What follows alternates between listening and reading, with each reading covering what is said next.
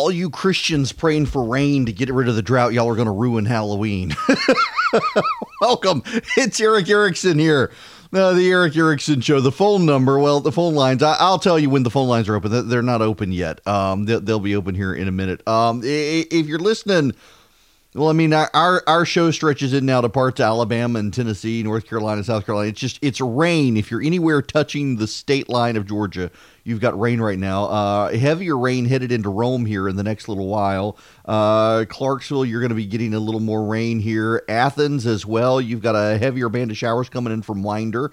Calhoun, Jasper, Dalton, you've got rain. If you're in South Georgia listening to the show right now, along the Florida line, you don't have any rain right now. Vidalia is clear. Douglas is clear. Maracus, Albany, y'all are all clear. Valdosta, you're clear, but you got more rain coming in here in a little bit.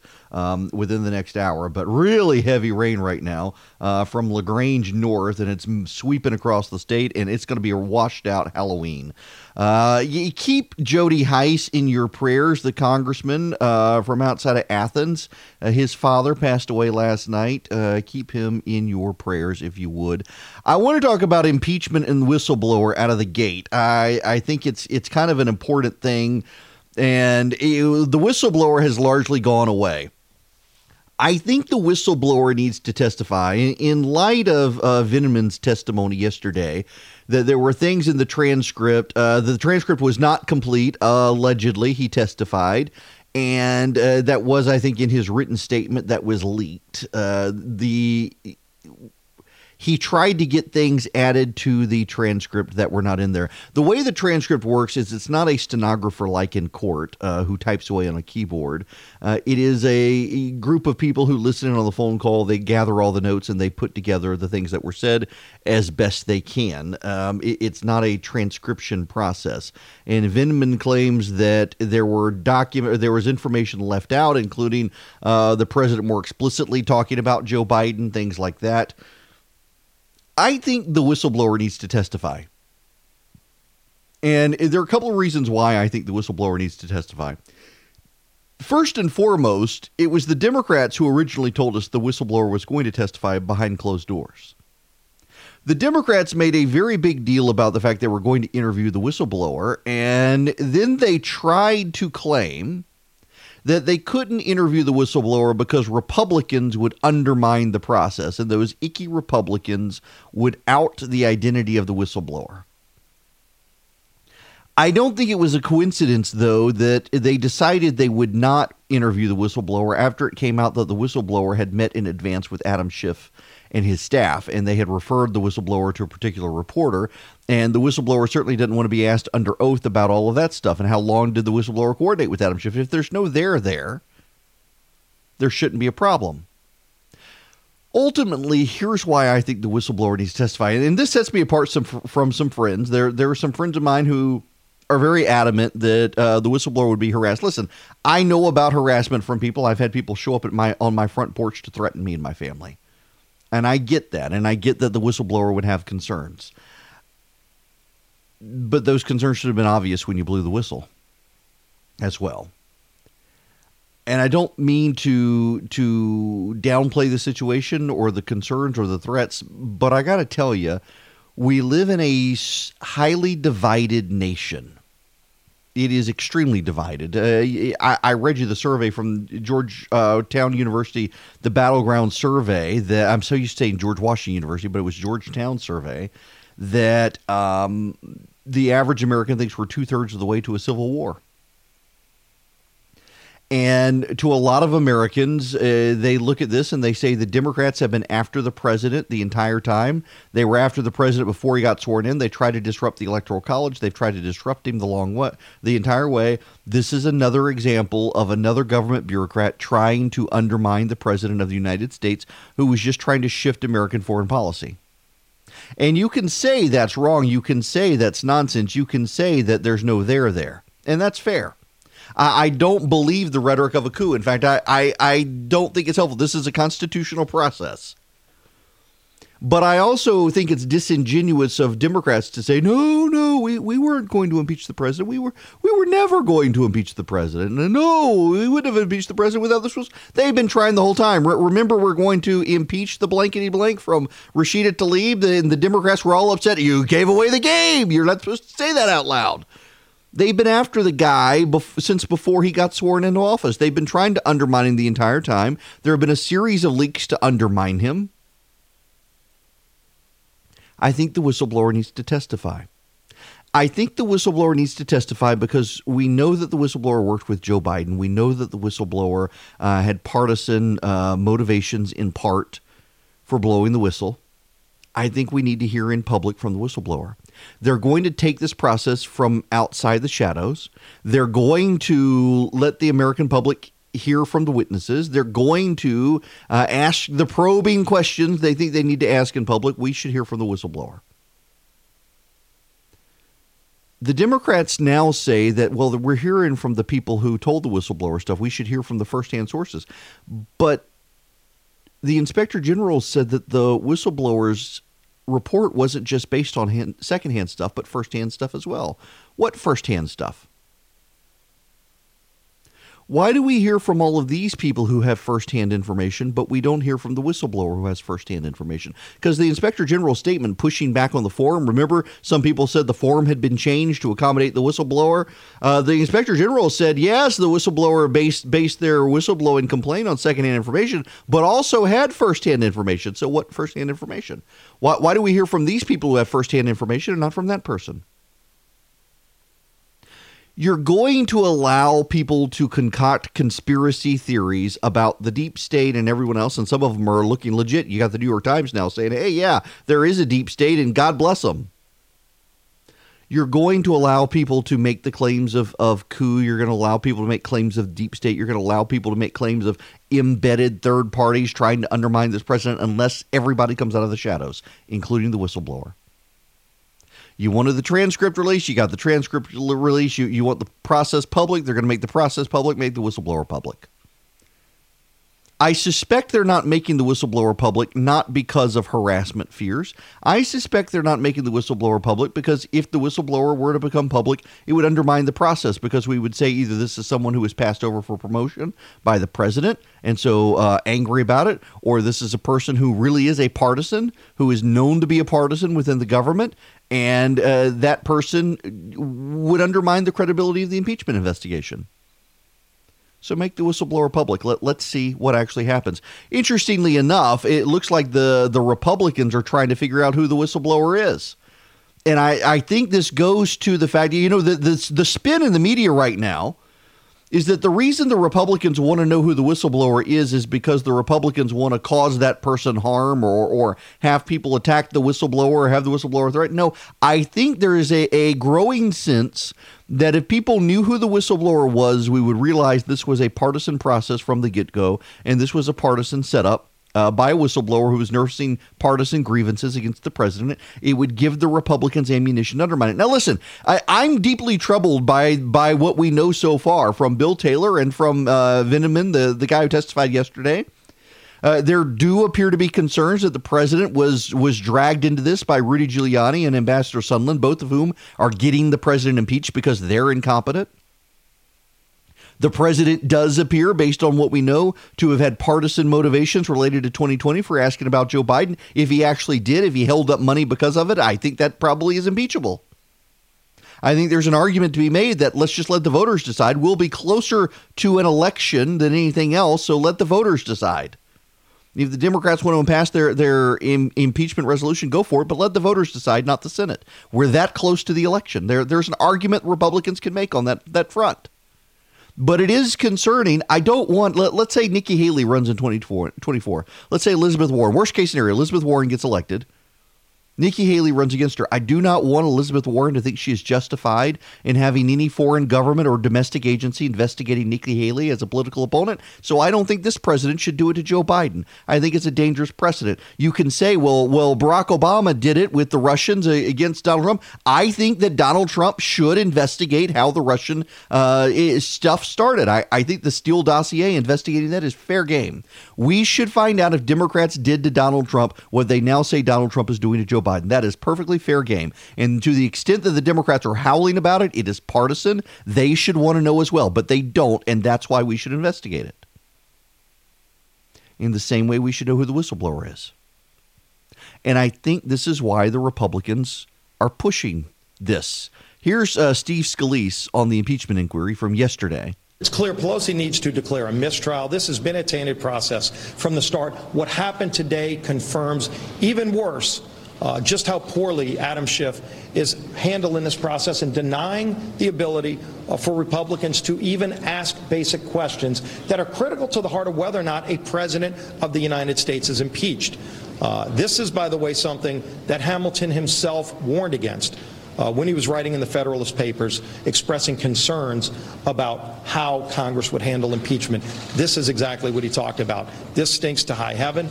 This shouldn't be allowed, not in the United States of America. Yeah, they're not letting the Republicans ask all of the questions they want to ask of the witnesses, particularly Veneman yesterday. And I suspect what they were trying to find out was who exactly the whistleblower is. And I think it's a relevant question. I do. I think Republicans have a right to know. I think it sets parameters for how this began.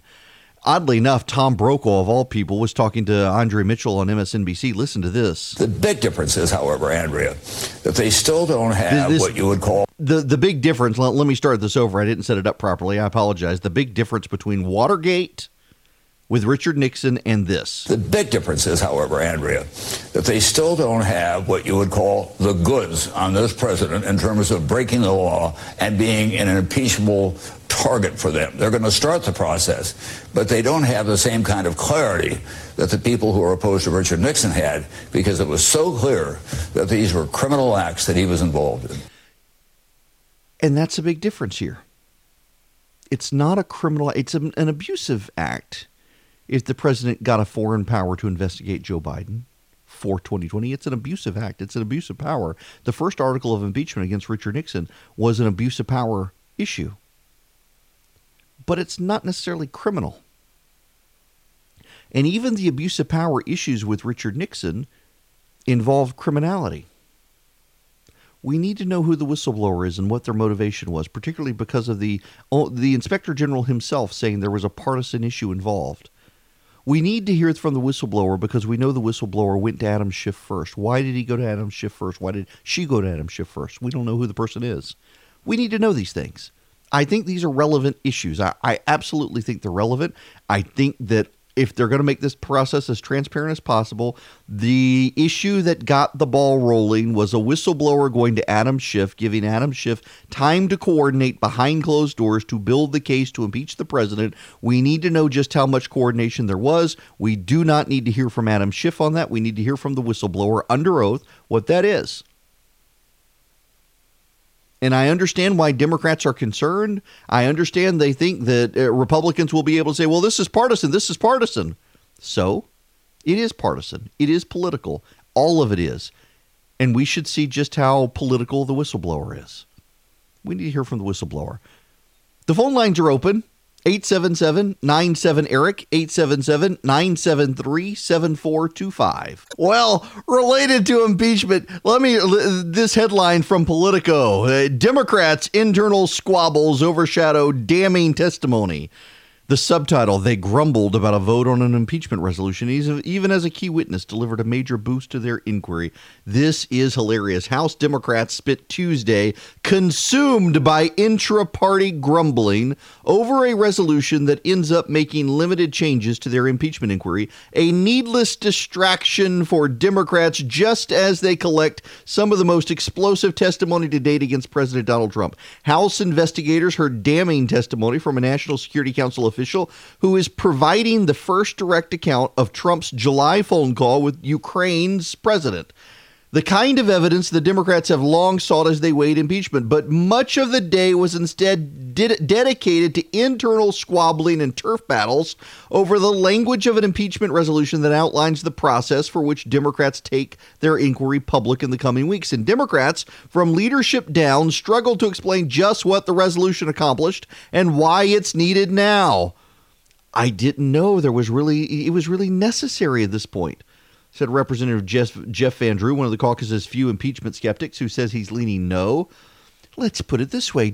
Republicans very much want it. So if they very much want it, it would mean they just want to help us a whole lot and really think it's a good idea, or they think it's good to put us in a tight spot. Anthony Brindisi, another swing district Democrat, also hasn't publicly backed the inquiry. He said he questions the timing. Most moderates are expected to vote for the resolution, including some freshman members who've long resisted it, like Joe Cunningham, not my buddy from Louisiana, but a Democrat from South Carolina. Top Democrats had not intended for a simple procedural measure to take up oxygen for multiple days, stretching from Monday's initial announcement through the vote on Thursday. But the impeachment session on Capitol Hill ended up turning the resolution into a glaring example of the Democrats' messaging struggles on impeachment. The rollout of the resolution caused angst among Democratic moderates, many of whom have fixated over the impeachment probe process because they see it as the only remaining aspect they can control, as the caucus seems headed to an eventual vote to impeach the president. This is actually kind of funny. The resolution is less about imbuing impeachment investigators with new power than about directing traffic at multiple committees jockeying for jurisdiction over the high-stakes probe. It lays out how the House Intelligence Panel decides which hearings to hold. It allows Schiff to add rounds of uninterrupted questioning for himself and Devin Nunes, up to 45 minutes per side, as many times as necessary. Schiff and Nunes may yield their question times to staffers. There's a slight change from existing House rules, which permit committee chairs to add a single round of staff questioning at 30 minutes per side. The resolution spells out Republicans may request to call witnesses and issue subpoenas. In both cases, the requests are subject to a veto by Schiff and committee Democrats. The resolution preserves the authority of House Judiciary Chairman Jerry Nadler. It affords Trump and his legal team a chance to mount a defense and cross-examine witnesses. Those powers will all be subject to Nadler's discretion. Those details, specifically for judiciary, were outlined in a separate document. Top Democrats have sought to clarify this week that the vote does not authorize the impeachment inquiry, which is already underway. Several Democrats privately feared the rollout of the resolution unintentionally overshadowed Alexander Vindman's testimony. These people are stepping all over themselves. This story in Politico out this morning. Democrats all upset about this. The reason they're upset about it, you need to understand, is because Nancy Pelosi just came out. They had a bunch of oversight committees investigating the president, and then suddenly Nancy Pelosi jumps out and says, you know what, this is now an impeachment inquiry. In the past, what has happened is they have more thoughtfully plotted this forward. But the Democrats, for the longest time, wanted to deny they were actually impeaching the president until they found something. They found the whistleblower complaint. And then suddenly Nancy Pelosi comes out after the whistleblower, goes to Schiff, talks to Schiff. Suddenly Nancy Pelosi says, hey, you know all that committee oversight stuff? This is actually now an impeachment inquiry. It's because they've wanted to impeach the president the entire time.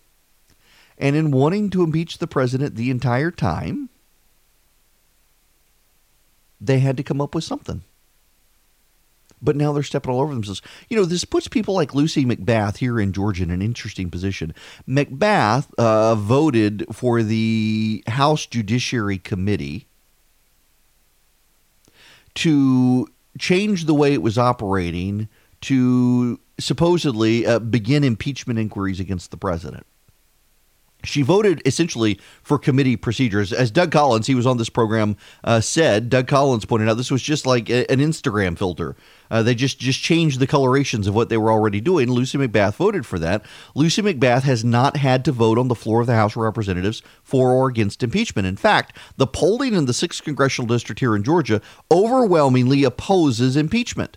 The voters in the 6th Congressional District here in Georgia, that's the district that Karen Handel lost to Lucy McBath. She's trying to get it back. There are 2 other people in the race with her, trying to get it from Lucy McBath. The polls show that voters in that district do not support in any way, shape, or form impeachment. So how is McBath going to vote? Here's the darn thing about this. You very well may see a situation where more Democrats vote against impeachment than Republicans vote for it, in which case the Republicans will legitimately be able to say there's bipartisan opposition to impeaching the president right now. And the media, I'm sure, will try to cover for the Democrats, but the vote will speak for itself on this issue, and it looks like that's going to happen right now. Yes, I highly do recommend you text recipe to 33777. Why? Because I am going to start sending out recipes for the holiday season. In fact, I've got one going out tomorrow. Just as an aside, before we get into anything else, have you heard about this? Here's the headline.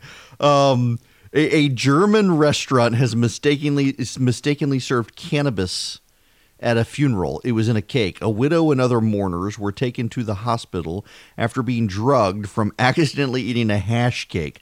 Police said the daughter of one of the restaurant workers made the cake for a different occasion. This is Rostock in Germany. According to authorities, a group of mourners had just attended a burial gathering at a restaurant to have coffee and cake, a German afternoon tradition. But after chowing down on the cake, 13 of the mourners suddenly started reporting feeling dizzy and nauseous. According to authorities, one woman had to be taken via ambulance to the hospital, while the others sought medical treatment. They then later reported the case to the police and pressed charges. The incident at the funeral took place in August. Police waited to report on it out of respect for the mourners. It turns out that the 18-year-old daughter of the restaurant owner had made the cake. She made the cake for the funeral, but she made a separate cake with marijuana in it and planned to consume it herself. The restaurant employee took the hash cake to the funeral and didn't discuss it first with the daughter, and the daughter is now under investigation for violating German. Wow. So apparently they had too much of the cake and started feeling really bad. They thought they had been food poisoned. Oh, dear. I'm sorry, you should laugh at this stuff. Okay. The Washington Post. Let us discuss here for a moment the Washington Post. The Washington Post has an op-ed. The Washington Post masthead now says democracy dies in the darkness. They waited until Donald Trump decided to become president or to run for president. He got elected president, and suddenly it's you got to say democracy dies in the darkness. They didn't have this during the Obama administration, when the Obama administration was issuing subpoenas, rounding up and locking up reporters, trying to find out who was leaking. They didn't do this during the Bush administration. They waited for Donald Trump, and suddenly, we got to go back to democracy dies in the darkness. And the newspaper that did this is running an op-ed by a former Obama State Department assistant secretary that we need restrictions on free speech. And why do we need restrictions on free speech? Because, Muslims and how they reacted when people did things like burning the Quran, and we just can't have stuff like that, and that's bad. It really is absurd to me that we're here, and yet we are. The entire idea that somehow or another we've got to restrict people's free speech because people in the Muslim world may react violently to a preacher here burning the Quran or some such. It's not our fault. And also, of course, you could go after Donald Trump. You could surely go after Donald Trump if you did that. This is absurd. But it actually is to be expected that we're here, that somehow or another we should be curtailing people's speech in this country that we don't like. And what is amazing to me, actually, is that it is the Washington Post that is running this. The Washington Post, of all things, deciding that we've got too much free speech in this country, that somehow or another we could go after the president if we restricted it. Somehow or another we could, in some ways, stop the Middle East from rioting every time someone in this country speaks. Richard Stengel, he's a former editor of Time, worked at the State Department. By the way, do you notice this? Richard Stengel, he was an editor of Time. And then he went to work for Barack Obama, yet another Time magazine person who went to work for Obama, Jay Carney as well. When I was a journalist, I loved Justice Oliver Wendell Holmes Jr.'s assertion that the Constitution and the First Amendment are not just about protecting free thought for those who agree with us, but freedom for the thought that we hate. But as a government official traveling around the world, championing the virtues of free speech, I came to see how our First Amendment standard is an outlier. Even the most sophisticated Arab diplomats that I dealt with did not understand why the First Amendment allows someone to burn a Quran.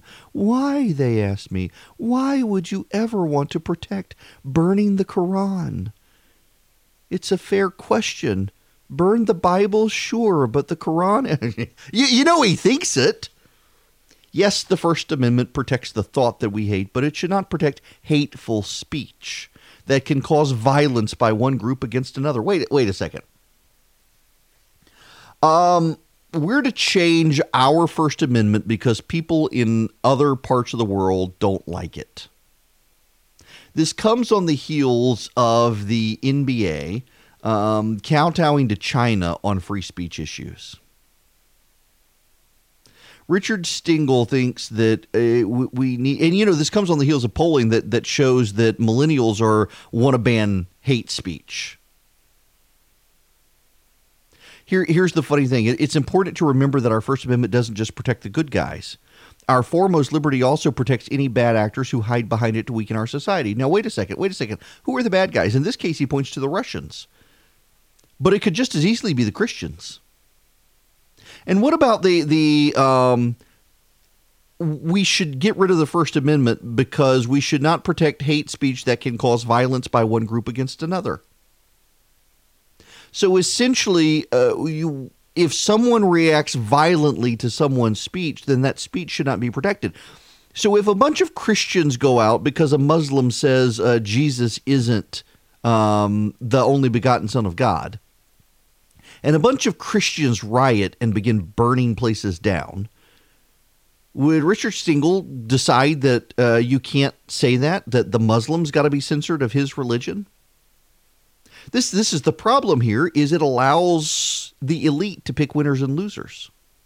That's the genius of the First Amendment, is everybody has the right. This is increasingly a pervasive attitude I find when it comes to the First Amendment, the Second Amendment, and the like, is that the elite should be in charge of doling out how much of a right we can have. See, it's perfectly fine for the elite to have a Second Amendment. It's the Hicks and Rubes out there who won't use it responsibly, so we should curtail it for them. And the elite don't really need it because they can hire people to protect them. In the First Amendment, the Hicks and Rubes don't need that because they may say something offensive. They may say something like, men can't become women. Kill her. Or they may say something like, we don't believe that Muhammad is a prophet of God, and cause a riot. Or they may burn a Bible. They can watch pornography. They just can't question Islam. I mean, that's essentially what this guy is doing. Now, what's interesting here is that this was an Obama administration official who's come forward at a time more and more polling is showing that on college campuses, students and increasingly academics want this as well. This is not a fringe opinion. The Washington Post does not publish fringe opinions. This is an opinion prevailing among the elite.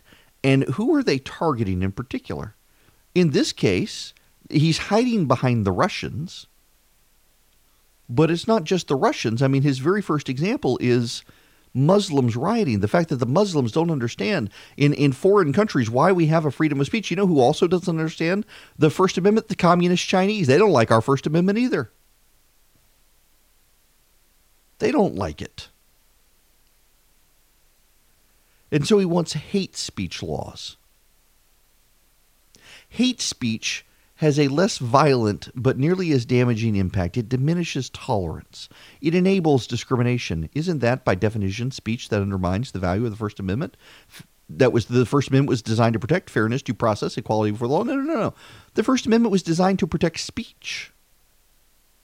Why shouldn't the states experiment with their own versions of hate speech statutes to penalize speech that insults people based on religion, race, ethnicity, or sexual orientation? Not all speech is equal. All speech is not equal. We see how this plays out in European countries where a pastor quotes from Scripture that homosexuality is a sin. He gets carted away to jail. This is more dangerous than someone saying something you're offended by. You know what? When you hear speech that offends you, it's your choice whether to react or not. But to react in such a way as to say that that person shouldn't be able to speak again is an amazing admission that this guy wants to censor people he disagrees with. I'm a Christian. I believe that the only way to go to heaven is to place your faith in Jesus Christ. I believe that Christianity is the only true religion. That because God is interwoven in society and God has woven himself into nature, other religions certainly reflect God in certain ways. Other religions have certain truths because they mirror in some way God. They're twisted and distorted. But you can see God in all of creation. And if you can see God in all of creation, you can certainly see God in some way in the ideas of God in other religions. For example, every religion has a version of the Golden Rule. Don't do to people what you don't want them to do to you. Except it was Jesus in Christianity who made straight the twisted path. Instead of reflecting God, it actually showed God. See, the reflection of God, like your reflection in the mirror, is the reverse of you. So the other religions, they reflect in some way God, but oftentimes it's an opposite. So every religion on the planet has some version of don't do to people what you don't want them to do to you. And Christ comes along and says, no, that's not it. It's actually do to people what you want them to do to you. You affirmatively act in a way that you want other people to affirmatively act. You don't just you refrain from acting.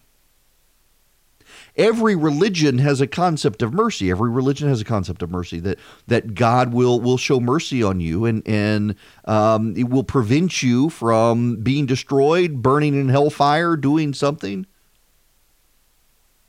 sparing you from the things that you deserve. But Christianity has a concept of grace. Christianity makes straight the twisted paths of the other religions. The others reflect God with this idea of mercy, but they don't really show God in proper terms, and Jesus does. Where other religions have this concept of mercy, Christianity has this concept of grace. That it's not just that God spares us from the things we deserve, he gives us the things we don't deserve. Am I to go to jail or be punished for saying that? Am I to go to jail for speaking what I believe to be true, that other religions aren't authentic, that other religions aren't real, that other religions don't have a path to salvation, that you actually have to put your faith in Jesus Christ? And yes, there are things that are sin. The Bible says are sin: homosexuality, adultery, drunkenness, they're all sins. Am I not allowed to say that? Am I not allowed to quote Scripture about God making male and female, and we can't make male and female because God made male and female? Because that's what this guy suggests. Why shouldn't states experiment with their own version of hate speech statutes that penalize speech that directly insults people based on religion, race, ethnicity, and sexual orientation? Deliberately insults. That's the word. Deliberately insults people. Well, what's a deliberate insult? If I'm speaking in general phrases and say that I believe Christianity is the only path to salvation, that's not a deliberate insult. But if I say you don't believe in Jesus, so you're going to hell, that's a deliberate insult. So I get to go to jail for saying that, but it's a true statement according to my faith. Why should an elite be allowed to regulate my speech? For that matter, the Second Amendment or any other right that you have. And that's what the left wants here. What's so interesting here is there aren't a lot of people on the left or in the media that are really pushing back on this. Now, there are some, there certainly are some, and there will be people in the media say, wait, this guy pushed back on it. How can you say no one pushed back on it? Well, the one kind of is the exception that proves the rule. It's very much like the Beto O'Rourke going after tax-exempt status for churches. There aren't a lot of people in the media pushing back against it, and there aren't a lot of Democratic candidates pushing back against it, because you could tell he kind of captures exactly what they're talking about. He kind of captures it. There's a story in Wired we'll get to in a little while about transgender athletes. And essentially what the story acknowledges is that, having men compete against women, even men who've transitioned, is unfair, and they have an inherent advantage. And you know what their acknowledgement is that it's unfair, but then two, that it's okay that it's unfair. It's okay that it's unfair. Life is unfair. They're finally acknowledging at least that having men compete against women in women's sports is unfair. And you know what their solution is? An algorithm. Yes, we should have an algorithm that includes socioeconomic discrepancies to decide who wins. It can't be first past the post in the race. We got to decide, this person's too white with too much privilege. We got to give the award to someone else. This is an actual argument being made in a magazine that purports to be about science and technology. The algorithms will decide everything as we descend closer and closer to a civil war, I guess. Absolutely serious. Okay. This hurts my head.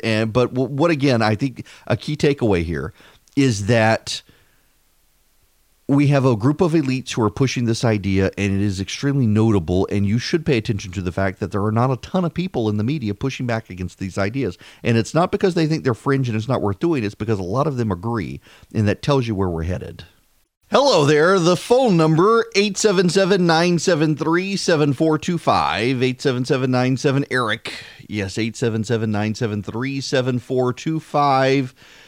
Democrats, well, they kind of want a 42% sales tax. Yeah, 42% sales tax. Now, that doesn't actually necessarily,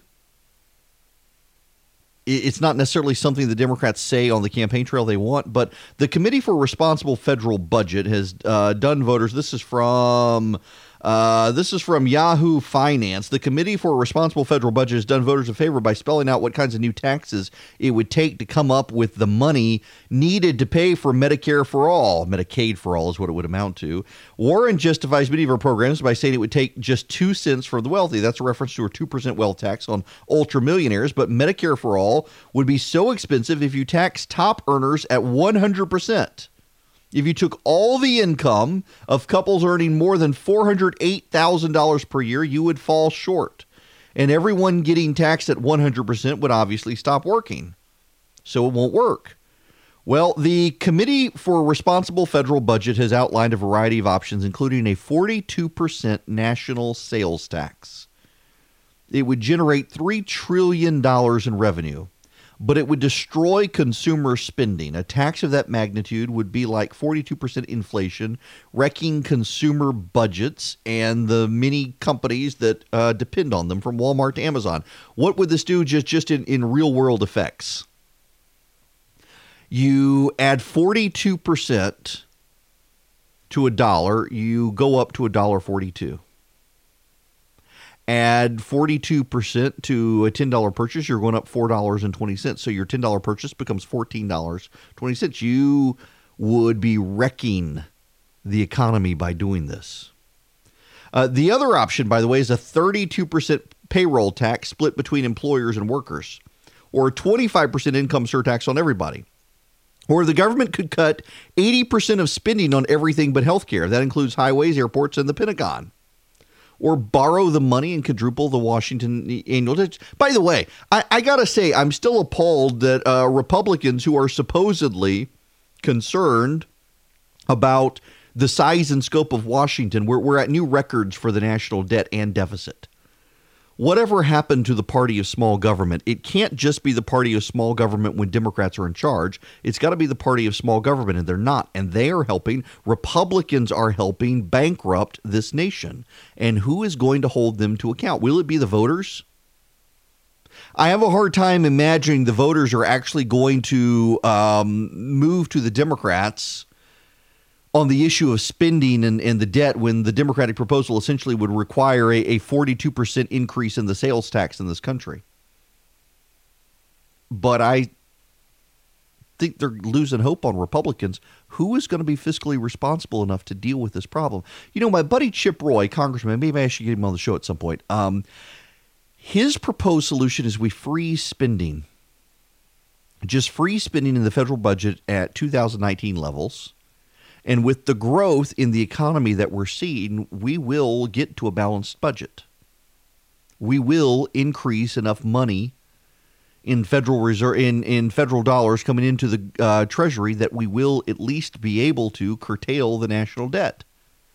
But no one wants to do that. Everyone in Washington wants to keep spending and drive up spending and drive it up further and further. And at some point, the chickens are going to come home to roost, to quote Jeremiah Wright. The chickens will come home to roost. He's right on this issue. And nobody wants to talk about it. And here come Democrats now wanting a massive new government entitlement that would bankrupt the nation. And you know who the big winner is in that? China. To say it as Donald Trump says it, China. China would win. China would. They would dominate if we did something like this. This is a bad idea. We need to reconsider it. Hello and welcome. It is Eric Erickson here. The Eric Erickson Show across the state of Georgia. The phone number, 877-973-7425. You know that translates into 877-97-ERIC for the Eric Erickson Show. E-R-I-C-K. That's how you spell it. I continue to get people. I mean, the show's only been around for a couple of months, but yeah, I realize a lot of people spell it E-R-I-C, but C-R-I-C-K. So I'm looking at the radar here. There's rain everywhere. If you're listening in North Carolina, Alabama, Tennessee, South Carolina, Georgia, everywhere our show stretches now, there's rain, and it's gonna thunderstorms tomorrow. My wife has been working on Marshmello. Any idea who Marshmello is? Believe it or not, Marshmello is a DJ. And the DJ, he appeared in Fortnite, and he wears a helmet in the shape of a marshmallow and calls himself Marshmello, and he doesn't speak. And I think every child in America wants to go as Marshmello because he's sold out everywhere. We were able to find some woman on Etsy who makes the marshmallow helmet. My wife did the rest, and I don't think the kids are going to be able to trick or treat tomorrow night. What is the protocol on Halloween being canceled in the rain? It seems like a couple of years, and we got piles and piles of candy, by the way. We bought hundreds of dollars worth of candy because so many people come into our neighborhood and trick or treat. We've actually got police having to direct traffic in our neighborhood because of the amount of people we're expecting. And I'm wondering if it's all going to get canceled because of the rain. I have no idea. Well, we do need to move into some of the Georgia news here. Teresa Tomlinson she's trying to convince donors that she is competent and can raise money. This is a funny setup with Tomlinson. So Teresa Tomlinson is the former mayor of Columbus, Georgia. She got out early to run against David Perdue for the Senate in Georgia. And she tried to be a business-friendly Democrat. Well, she saw the way the winds are blowing in the nation and suddenly decided she needed to become a partisan progressive Democrat. And in becoming a partisan progressive Democrat, she's taken a host of wild and extreme positions on marijuana, on transgenderism, on impeachment, on taxes, on health care, on basically you name it. And suddenly Teresa Tomlinson, you need to understand this, she's an opportunist. She will say or do anything to get the nomination. And she ran as the business Democrat. She couldn't get all the business community on board quick enough with fundraising. And so she had to, Ted Terry from Clarkston, Georgia came in. Ted Terry is a hyper-partisan, hyper-progressive mayor in the most diverse city in Georgia. He grew a resistance beard. I didn't even know it was a thing. But apparently he grew a beard and wasn't going to cut it as long as Donald Trump stayed president. And he went on that Queer Eye for the Straight Guy show, and they convinced him he had to trim up La Resistance beard. He is in favor of recreational marijuana. He's in favor of his city being a sanctuary city. He's in favor of all Medicare for all. He's in favor of greater socialism in government and higher taxes on the wealthy, and on and on and on. And he has no shot. He's only got $90,000 in fundraising. He is not going to be the nominee. But the genius of Ted Terry getting in the race is it freaked out Teresa Tomlinson so much because she saw all these Hollywood people rushing towards Ted Terry. She thought, oh, I got to be progressive now. There was some great video. I played it on the show before where someone with a camera says, Mayor Tomlinson, how do you compare to Ted Terry, who's very progressive? And she says, oh, I'm more progressive than Ted Terry. On the progressive index, I've got a 98.5 and Ted's only got a 97, but he's great. I love Ted, but I'm more progressive than him. And all the business people are like, what? You told us you weren't one of those people. And so they didn't want to give her money. So then Sarah Riggs Amico comes in, and man, Teresa Tomlinson is livid that Sarah Riggs Amico comes in. Sarah Riggs Amico was the Democratic nominee for lieutenant governor in Georgia in 2018, and she lost. She's actually in a lawsuit claiming that there were balloting errors that caused her to lose, that essentially Jeff Duncan is a usurper as lieutenant governor. There's news on Jeff Duncan we'll get to here in a minute, by the way. But so now she's running for the Senate, having filed for bankruptcy. She got the AJC to do this kind of fawning profile of her of, oh, her business has gone bankrupt and it's the pension plan, but really it's Donald Trump. Donald Trump is to blame for the bankruptcy. And so now she's running for the Senate against Donald Trump because Donald Trump caused her business to go bankrupt. When really it's the unions and the pensions are what caused her business to go bankrupt. I was the spin out there from some reporters apologizing for Sarah Riggs Amico going bankrupt was hilarious. Well, Tomlinson's having none of it. She's coming out, this woman voted for Mitt Romney, and now she claims to be progressive. Ted Terry and we're the progressives. I've got the progressive index score. Well, didn't help. John Ossoff has now come in. You remember John Ossoff.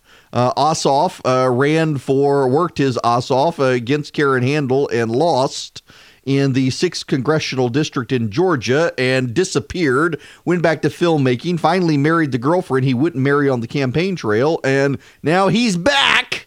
He's using some of his old war chest and running for the Senate now. He's got John Lewis and Hank Johnson on his side running around the state. Teresa Tomlinson's campaign manager's out there blowing up for dragging out the black men to campaign for him when he's a white dude. How dare the white dude stand up and run when we got a woman progressive running? None of this has helped Teresa Tomlinson. So she's had to bring in Steve Leeds to be her national finance chair here in Georgia. Steve Leeds has a distinguished pedigree in finance in Georgia. He helped Max Cleland. Back in the day, Georgia's Secretary of State Max Cleland ran for the Senate and won. He was running that was the race that Johnny Isakson lost, I believe. And Zell Miller put Johnny Isakson on the state school board. So Steve Leeds helped Max Cleland. And then in 2014, he helped Michelle Nunn lose to David Perdue. Well, what did Steve Leeds do between helping Max Cleland and helping Michelle Nunn? Now, I need to pause here for a moment because I need to make sure some people understand that I know you haven't heard of them. I know you don't understand, and it's going to be confusing and hurtful for some of you because you've never heard these things. And what I'm about to say is going to be deeply disturbing for a lot of you. But you need to know it happened. There was a scandal in the Obama administration. I know. I know the media tells you there were no scandals in the Obama administration. I know the Obama administration, Barack Obama says there was never a scandal. Eric Holder came out and said there was never a scandal. The Democrats come out and they say there was never a scandal. Ever, never was there a scandal. How dare you suggest there was a scandal? Don't say things like that. That's bad and mean and hateful. And there was no scandal in the Obama administration. There was a government services or general services administration scandal during the Obama administration. In fact, the Obama administration itself described it as a complete violation of administration rules. They move so fast to throw the GSA administrators under the bus. You'll remember this, I think. The General Services Administration threw an $800,000 party. Martha Johnson, the chief of the GSA, and two of her top executives resigned. They were fired. An $800,000 taxpayer dollar funded conference on the Las Vegas Strip. Thanks to the investigative work of the Inspector General, the Washington Post, and the Associated Press, here's what we know about this party. The meal and the incidental expenses allowance was $71 a day, and they spent $31 on a networking reception that featured $19 per person American artisanal cheese displays and $7,000 in sushi. A $3,200 session with a mind reader, a $5,600 session of in-room parties, rather, $100,000 in employee travel costs to scout the event, meaning these people returned to Vegas multiple times to visit hotels before settling on the M Resort and Casino. $3,700 for T-shirts, $2,800 in water bottles, $1,500 for Borson scalloped potatoes with Barolo wine braised short ribs, a $525 bartender fee. 3 officials spent $400 of taxpayer money on rented tuxedos. There was $1,840 in vests for 19 regional ambassadors, $146,000 spent on catered food, $6,325 on commemorative coins and velvet boxes to reward all the participants for their hard work on what? The stimulus project. $75,000 for a team building exercise to build bicycles. Another agency employee sought a discount on a $98 purse from the hotel gift shop. She received a $30 break because, hey, this is from The Atlantic now, editorializing, when you're making it rain with $7,000 sushi, who has $98 to spend on a tacky gift shop purse? The president was outraged by the spending and demanded heads. And do you know who was one of the people who was fired for this? Why, that would be Steve Leeds, Teresa Tomlinson's new finance chair. So the guy gets fired from the General Services Administration for a massive blowout party in Vegas that cost taxpayers $800,000, including a mind reader, $7,000 on sushi, and a bicycle building exercise. So Leeds on his LinkedIn page, he's got this, by the way, I've got this up at theresurgent.com. You can see it for yourself. Go to theresurgent.com. You can see it. On his LinkedIn page, he says his agency drove tremendous change management agenda throughout the agency and led by example for the rest of the government. Let me read you part of this news article. This is from govexec.com. It's a trade publication for people in government. Stephen Leeds, former senior counsel to the administration, was fired immediately upon the release of the IG report. Listen, I don't mean to make light of the guy being fired, but come on. Teresa Tomlinson didn't raise the money she needed to raise to keep people out of the race. She's got Sarah Riggs Amico in the race now. She's got Ted Terry in the race now. She's got John Ossoff in the race now. Ossoff is way outraising Tomlinson. Ossoff, in the first quarter that he's been in the race, outraised Tomlinson, and that excludes the money he transferred in from his other campaign. He's got over $1 million in the bank. Teresa Tomlinson has done terrible with her fundraising. She's lagging behind Ossoff in the fundraising. He's got $1.3 million cash on hand. Tomlinson herself only brought in $520,000, it looks like. She's not doing well. She's only got a couple $100,000 cash on hand compared to Ossoff's $1.2 million. And so what does she do to reassure her donors that she's going to right the financial ship of state for her campaign? She brings in Steve Leeds, who was fired by the General Services Administration for participating in or being one of the top people at GSA during this spending scandal. Way to reassure your donors, Teresa Tomlinson, that your finances are going to be well handled. You know, I always see in politics people who are super desperate. They're very hungry. They're very desperate. They desperately want the job, and they will say or do anything to get elected. And turns out that those are the people you typically don't want in charge. And those are the people who typically trip themselves up by being so desperate for the job. They get themselves in trouble. And this appears to be the case with Tomlinson. I mean, she was the one. I think Roy Barnes is supporting her. Other in the Democratic business community, they're all rushing out for her, and she is just embarrassing them in everything she does. And it looks like Ossoff may actually have a real chance at being the Democratic nominee, which is kind of hilarious in and of itself. But she's out there trying to convince all the Democrats that you need a woman.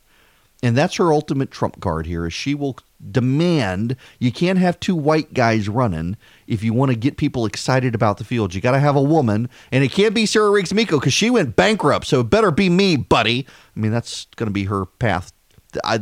Watching the Democrats run statewide in Georgia, one, it's a reminder of how shallow the bench is, and two, it is an exercise in hilarity to watch them. You should go to theresurgent.com every day. That's where I do all of my writing. A judge, this is actually an interesting story, and it's breaking news that it has happened now. A judge has ruled that in Butts County, they can't require sex offenders to put no trick-or-treating signs in their yards. Now, I don't know that it's going to matter because it looks like Halloween is going to be rained out and I'm going to have to eat all the candy. Oh, it's Mark Treadwell made the order. Oh, neat. So, yeah, the federal judge, Mark Treadwell, he was an Obama appointee. Very nice guy. He was actually one of my law professors in law school.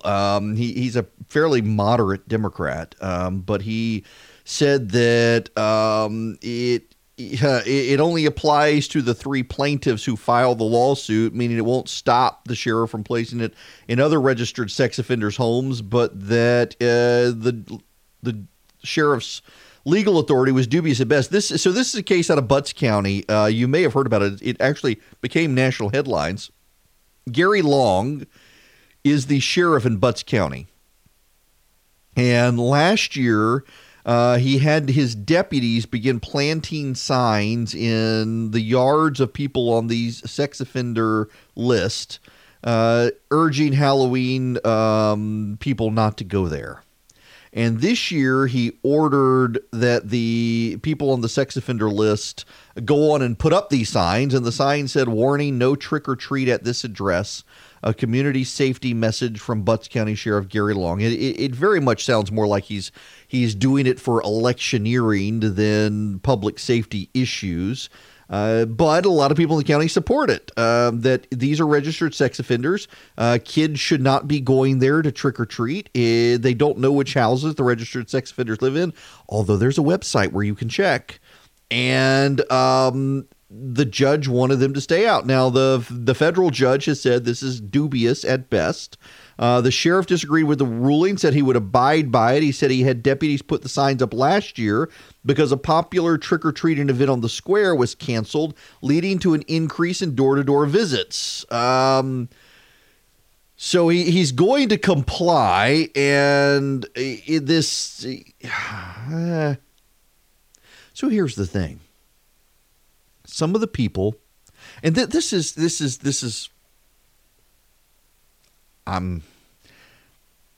It's rare that I gotta actually stop my mouth and let my brain get ahead of where I am. There are people on the sex offender list who are charged with statutory rape because they were 17 or 18 and they were dating a 15 or 16-year-old, and the parents got mad and went out and had them charged with a crime. Or you've got a 21-year-old dating a 17-year-old. It's statute. We should all be willing to acknowledge that sometimes statutory rape charges are angry parents going after boyfriends they were otherwise fine with, and some people will have their lives ruined. And it's something that you, frankly, if you're the parent of a boy, you need to talk to your son about and make sure your son understands he can ruin his life by this stuff. There's a situation in a school near me where the high school boys were essentially making amateur porn and sharing it around the school, and a number of them got in huge trouble. And it was a wealthy school, and the parents were able to largely keep the kids out of jail for stuff, but it could ruin their lives, and the kids were idiots. And frankly, a lot of it is bad parenting as well. But by and large, we're talking in Butts County, there were some really pretty obvious cases of sex offenders on the list where you don't want your kids trick-or-treating. You as a parent probably need to go on. I mean, you could Google. There are maps out there that show you where all the sex offenders live. But I do understand why the judge said that this is across the line, that you can't force someone to put up a sign in their yard. There are certain things that sex offenders are required to do. Putting signs in their yard telling people to stay away is not one of them, so the sheriff crossed the line on this. But, man, I can tell you that sheriff is popular in Butts County, and this isn't going to hurt him. It's not. Hello there. It is Eric Erickson here. The phone number is 877-97-ERIC, 877-973-7425. Yes, the phone lines are open. I do have to say,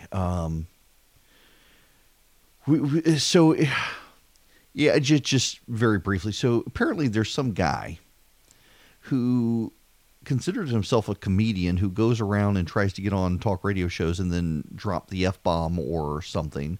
And I have a very sharp call screener producer, and the guy is extremely upset that he can't get on. And I'm finding it funny at his persistence to try to get on the program.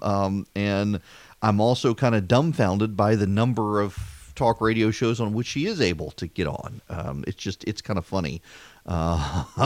Jeff Duncan, the lieutenant governor here in Georgia, he has raised $300,000, rather quietly, no less, for a new initiative to keep the Georgia Senate in Republican control and take aim at a pair of Democratic seats up for grabs. This is from Greg Bluestein in the AJC. The Advanced Georgia Independent Committee launched with a fundraiser at SunTrust Park in September. It targets the state Senate's 8 most competitive district. All 8 are in the fast-changing metro Atlanta suburbs. He said the group is focused on protecting vulnerable incumbents and looking for ways to build the caucus with a message that will tout the teacher pay raise and trumpet tax cuts. There are things happening under conservative leadership that are good. It's the latest high-dollar program aimed at down-ticket elections in 2020, though most of the focus has so far been on the House. That's where Republicans hold a narrowing 105 to 75 advantage. Democrats are targeting at least 16 seats. The GOP Majority Outreach, GOP Mojo, they're calling it, wants to spend $10 million on 30 competitive House seats. Democrats have formed their legislative victory fund to target House seats. The Georgia Senate is far safer territory. The GOP has a 35-21 majority. Democrats would have to pull off multiple upsets to flip the Senate, but they're not taking any chances. Duncan also wants to exert a little more control if he's doling out resources. Some of these people are going to be loyal to him. They're looking to back John Albers, P.K. Martin, Kay Kirkpatrick, and Brian Strickland. And there will be 2 seats held by lawmakers running for the U.S. House that they need to protect, Brandon Beach and Renee Unterman. And then it wants to flip a couple of seats. There's a seat held by Zara Karinchak, forgive me for butchering the last name, running for Congress in the Duluth area. And then there's the Jen Jordan district that she got in a special election. That one may be tough given the dynamics in that district and her popularity, but it's a very interesting thing to see Jeff Duncan stepping out there and doing this. Georgia is certainly in place. And can I just say, this is a pet peeve of mine. Let's talk about this. Let me give you my background here, so you don't just think I'm talking out of my backside. Some of you still will, but I got involved in politics in 1994, working for Saxby Chambliss. Started the College Republicans at Mercer, became the Georgia Federation of College Republicans chair, the last chair. It descended in scandal, which kind of brought me. I was only supposed to be like the second vice chair of the organization. The chair and the first vice chair disappeared. I found myself in charge, shut the organization down, and restarted it as the Georgia Association of College Republicans. So I was the first chair of that. And left, got more involved in politics, went to campaign management school, managed campaigns, consulted on campaigns. I've done polling for campaigns. I've done door-to-door for campaigns.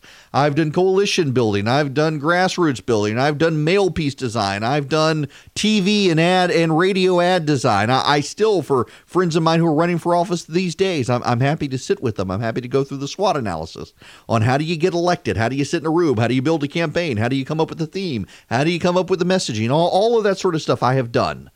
And message matters, and candidates matter, and ground game matters, and door-to-door matters. All of these things genuinely matter. And frankly, in 2018, one of the things Republicans didn't do in Georgia is ground game.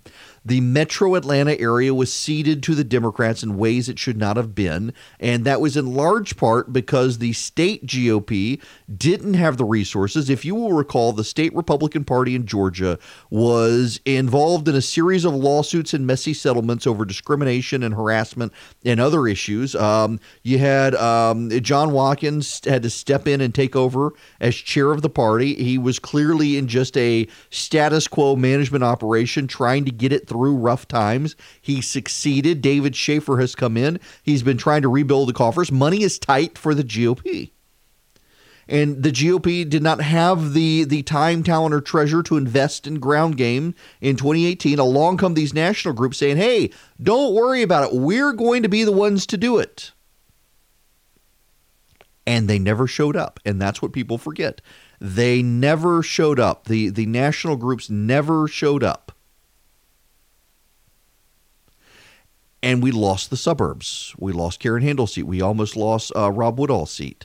We lost a number of seats. Sam Teasley in the state house and others lost their seats in districts that should be Republican, that went for Donald Trump, if barely. The demographic shift. See, this is the thing that I think people misunderstand about all of this, is there wasn't a massive flip in a lot of these districts. I mean, the way the media reports on it, there was some sort of massive demographic shift in these districts, and not in a 2-year period, there wasn't.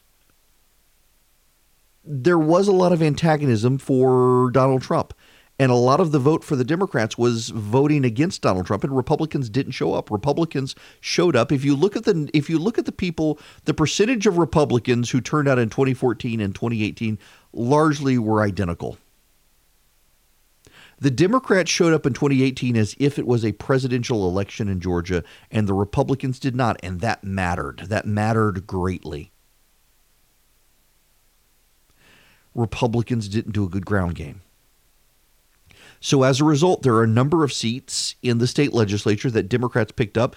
Betty Price's seat in the state house, Sam Teasley's seat, Jen Jordan's seat, frankly, in 2017 in the special election, and a number of these seats where we didn't see the massive Republican turnout that could have had these seats become and be Republican. The Republicans understand redistricting is on the horizon. They've got to be able to redraw the lines to make the legislature more Republican. They've got to win every seat. Along comes Jeff Duncan, and he's raising money to do this. And the ground game is going to matter, and the message is going to matter. The Democrats really want to make 2020 all about fetal heartbeat. But you know what? A judge has put the fetal heartbeat legislation on hold. No one feels that impact, and Hollywood is not boycotting the state. You know, I mentioned this the other day. In fact, if Charlie's listening, this will be news to him. I actually had talks last night about doing a series online or on YouTube, finding some studio space to do. I've always wanted to do a cooking show. I mean, if you listen to this, I send out recipes every week, but I've always had this idea of doing a cooking show and bringing in a politician who I may not agree with, like Stacey Abrams. Bring her in and we cook and we don't talk politics. We do not talk politics. We specifically avoid politics. And show that it is possible to have conversations with people you disagree with on politics. And had somebody reach out to me last night and say, you know what, we love this idea. Why don't we have a conversation about it? And it mentioned that the downside in this conversation, it was that the available space is limited. And the reason the available space is limited is because, as I mentioned the other day, Amazon, Netflix, Hulu, Apple, HBO, the like, they've all got these series that they're producing, and they need soundstage space. They need production space, and they don't have it anywhere. And Georgia has the most of it, and so they can't avoid Georgia. So all of the doom and gloom scenarios the Democrats said would happen because of the fetal heartbeat legislation never came about. There was no boycott. There was no economic impact. The law itself is on hold from a judge. It has not gone into effect. So the Democrats really don't have a lot to run on other than the Republicans did this, and they're going to try to fire up women against this. But you know what? It turns out women are actually, majority of women in Georgia are pro-life. Now, when you've got the AJC and the media is totally in the tank on this. The media absolutely is hostile towards the fetal heartbeat legislation. The media is to the left of Democrats when it comes to abortion. That's actually an accurate statement. The media is left of the average Democrat when it comes to abortion. The average Democrat in the United States of America supports restrictions on abortion. The average reporter does not. The average reporter is more liberal. And that is reflected even at the AJC and the like in Georgia. The media outlets here are deeply hostile towards Christianity, hostile towards religious liberty, hostile towards the fetal heartbeat legislation. And more, I think voters know it. The other issue here is you've got a complete collapse of local media. In fact, one of the reasons I wanted to do this program is because I'm very mindful of the fact there are no programs that can reach statewide where a Republican can get on and be heard across the state. If you get on this program, you can be heard in North Georgia, Middle Georgia, South Georgia, West Georgia, East Georgia, Coastal Georgia, Southwest Georgia, Southeast Georgia. You can be heard all over the state. And you can get your message out on one-stop shop. If you want to do that, other than here, you got to go to GPB, which is controlled by a bunch of Democrats. I don't think people understand that a lot of the media outlets out there in the state who are hiring people to cover 2020 are hiring them from left-wing groups. The Republicans clearly are going to be at a messaging disadvantage of the media already, but I don't know that matters if you've got a good ground game, because a lot of the media in the state doesn't really gel well with the state population. Look at the Amazon situation from a couple of years ago. I will never forget this. When Nathan Deal is governor and Georgia is pitching Amazon, and it turns out that a significant portion of the state of Georgia is opposed to bringing Amazon into the state. In fact, a good portion of Atlanta is opposed. Why? Because people understood it would fundamentally disrupt the cultural values in Georgia. It would fundamentally disrupt the economy in Georgia, and it would fundamentally give an out-of-state major corporation an advantage that in-state businesses do not have in our tax laws and real estate laws and everything else. And people didn't like it. And the media was beside itself. How could people oppose bringing in Amazon? Because everybody except the media and the media bubble understood what would happen. And now let's go full circle to this Jeff Duncan situation. Jeff Duncan is trying to raise money to help build a Republican majority in the state Senate. He came from the House. You know, you talk to legislators in Congress, you talk to legislators in the General Assembly, they all have a funny saying, and it doesn't matter where you go and which state you go, except Nebraska, where they've got a unicameral legislature. But it's the Democrats are the opposition and the other house is the enemy. House members believe the Senate's the enemy. The Senate members believe the House is the enemy. The Democrats inside either house are just the opposition. Jeff Duncan is the enemy. Jeff Duncan came from the state House, moved into the state Senate, and they viewed him very skeptically. A lot of the state senators were backing David Schaefer, who's now in charge of the state party. And there were lots of eyebrows raised about Duncan being able to do it. And there were lots of questions over whether or not they would actually give him full power, or would they curtail it like the Republicans did to Mark Taylor? Well, they've managed to give him mostly full power. And now he's out there raising money to preserve the Senate. They're going to be loyal to him. You remember Jeff Duncan put the Republicans in the state Senate in a very awkward position. Some of them were very upset with him. There was a school choice initiative that he and Governor Kemp supported, and a number of the state Senate members, including Butch Miller, apparently, from what I'm told, didn't support the legislation. And normally in the past, if there was legislation and you didn't have a majority of the Republicans on board, the lieutenant governor would avoid bringing it up for a vote. You didn't want to put the Republicans in an awkward position with Republican voters, so you wouldn't bring it up for a vote. What did Jeff Duncan do? He brought it up for a vote. And he exposed the Republicans on his own side who have been campaigning on school reform as not really supporting school reform. And there were Republicans who were livid with Jeff Duncan for doing this. It was an act of leadership on his part. That's one thing I appreciate about Kemp and Duncan, whether you agree with them or not philosophically, whether you agree with them or not on what they support, you cannot deny that they tell you what they think and they do what they say. It's refreshing to have politicians, and again, whether you agree with them or not. Brian Kemp said he would support the fetal heartbeat legislation, and he did. He kept his promise. Jeff Duncan said he supported school choice and he wanted it to come for a vote, and it put Republicans in an awkward position in the Senate, and he made them vote for it anyway. And that's a good thing. It is a good thing to see politicians that we live in an age of cynicism. It is an age where people really don't believe anything politicians tell them anymore, and who can blame them? You've got Republicans nationally have for years been complaining about the size and scope of the government. We're now at $23 trillion in national debt. It continues to go up. Donald Trump is escalating it even faster than Barack Obama did. Did you know that? Barack Obama at least said we got a downturn from George Bush. Holy moly. The Republicans are blowing the budget. This is crazy. They don't do what they say they'll do. They don't support reducing the size and scope of the federal government. And that matters. At least here in Georgia, whether you like them or not, you cannot deny the fact that Jeff Duncan and Brian Kemp do what they say and say what they'll do. And it's refreshing. You can believe them. And now Duncan is out there raising money to save the Senate. And again, I think the AJC is right. Greg Bluestein is a smart guy, and he's right. The Senate is not as in jeopardy as the House. And I hear there are new issues with the Speaker Ralston that the Democrats will use. This Ralston scandal, I keep hearing from Republicans who have convinced themselves it doesn't matter. When you look at the Philip Singleton race down in Fayette County, Philip Singleton, Marcy, Sackerson, who, by the way, I'm told is going to run against him again. Sour Grape's going to run against him again. She thinks she can beat him the next time. One of the issues that put Philip Singleton ahead was the issue of the Speaker of the House. And you've got Republicans in the legislature saying, oh, the Speaker scandal doesn't matter. No one really gets it. Oh, you put the victims on TV. They get it.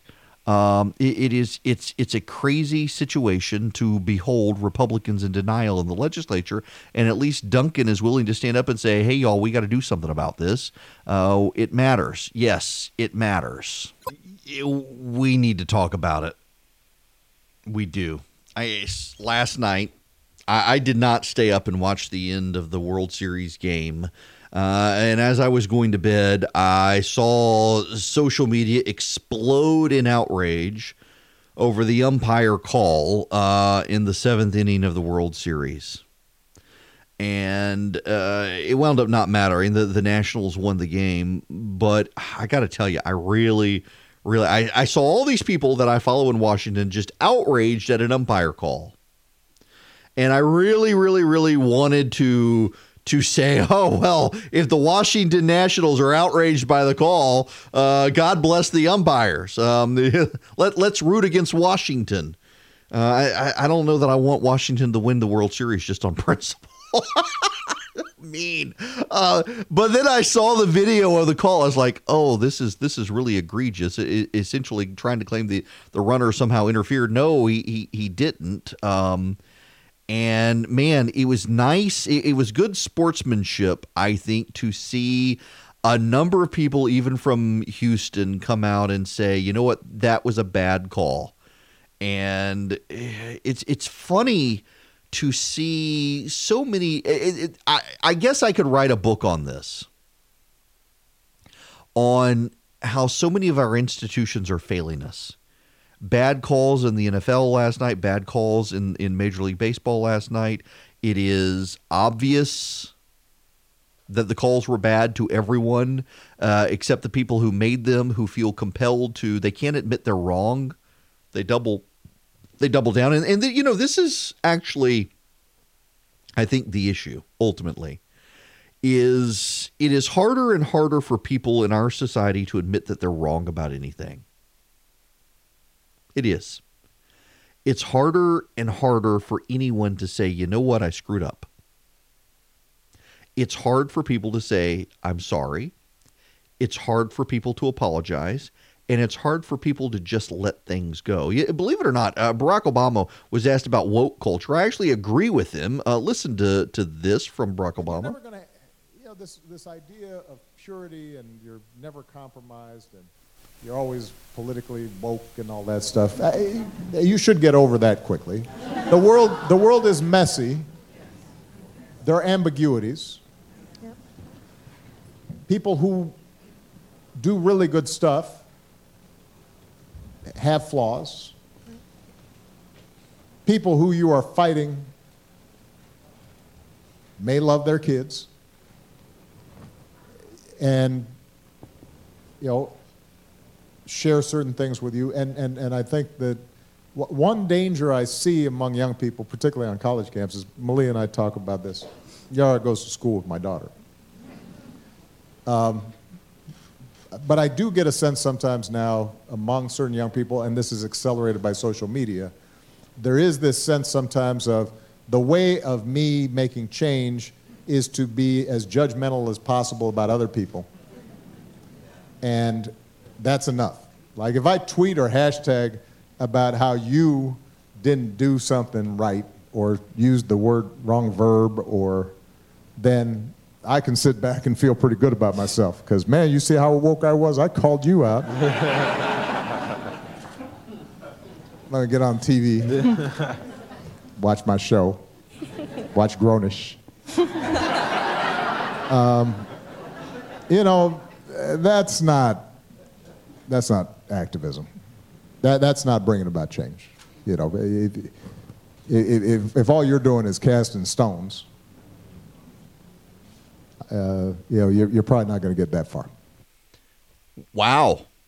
Barack Obama saying that. Good for him. He's right. Woke culture, it's a religion is actually what it is. It's a religious indoctrination effort. Hello, welcome. It is Eric Erickson here, the Eric Erickson Show across the state of Georgia. The phone number is 877-97-ERIC, 877-973-7425. Okay, I'm changing the order of things that I want to talk about. If you subscribe on a daily basis to my email, and you can get my email by texting show to 33777.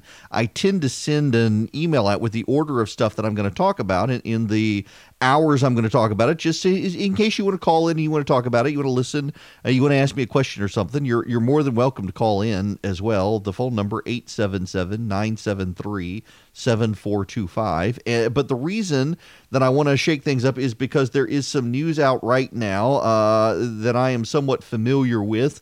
The Ronald Reagan Presidential Library is threatened by easy fire in Simi Valley amid extreme red flag warning. Mandatory evacuations were ordered Wednesday morning in Southern California as a rapidly moving wildfire ignited and burned in Simi Valley near the Ronald Reagan Presidential Library. The Ventura County Fire Department said the so-called easy fire was reported around 6 a.m. in the 200 block of West Los Angeles Avenue, located near the 118 freeway and Madeira Road in Simi Valley, northwest of Los Angeles. The blaze was 15 acres and started in an area near power lines before spreading to 200 acres and being pushed to the west by ferocious winds.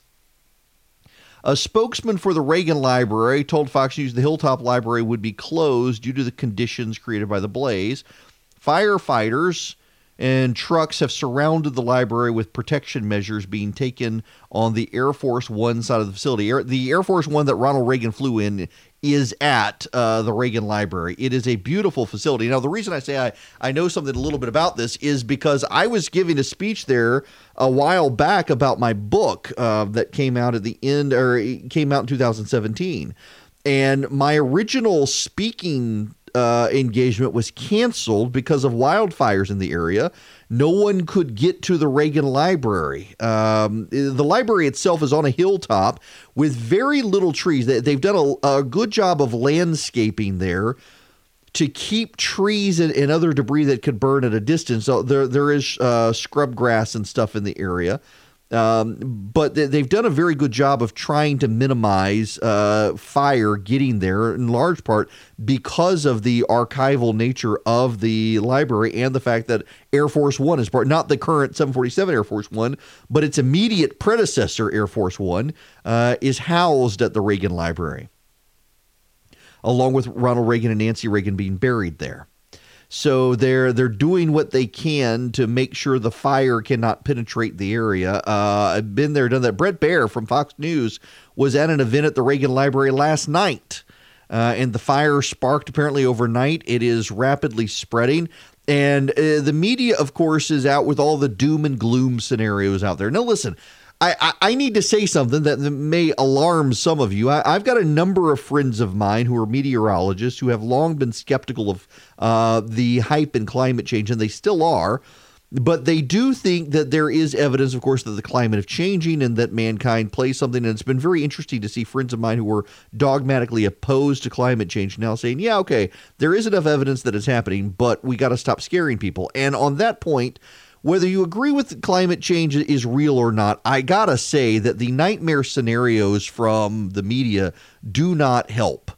We had a couple of weeks ago a report out that planting 1 trillion trees could actually take enough carbon out of the air to save the planet. But that came out, 2-3 weeks ago? I saw the story that if everyone planted trees and we planted 1 trillion trees around the world, we could do it. In fact, there was a report out I saw. Someone came up with the idea of desalination plants in Tunisia and Morocco to pour water into the Sahara, to cause the Sahara to green, to be able to plant trees, to offset what was happening in the Amazon, so that we could cool the planet back down by taking carbon out of the atmosphere. Well, now Wired, the exact same outlet that says that trans athletes are unfair, but we should use algorithms to let them compete and decide who wins. That's an actual story. If I have time, we'll get into it. They now have this. Only a monster would say no to the pitch. The best way to beat climate change, the warming of Earth caused by gases like carbon dioxide emitted by human industry, leading to rising sea levels, worsening fires and storms, drought and disease, is simple. Plant 1 trillion trees. It'd be one of the most effective carbon drawdowns to date, said an article in The Idea in the journal Science earlier this year. And who doesn't love trees, right? Except the math turns out to be shady. Last month, a bunch of climate scientists and ecologists piled onto that tree research, also in Science, calling out numerous errors in the first team's calculations.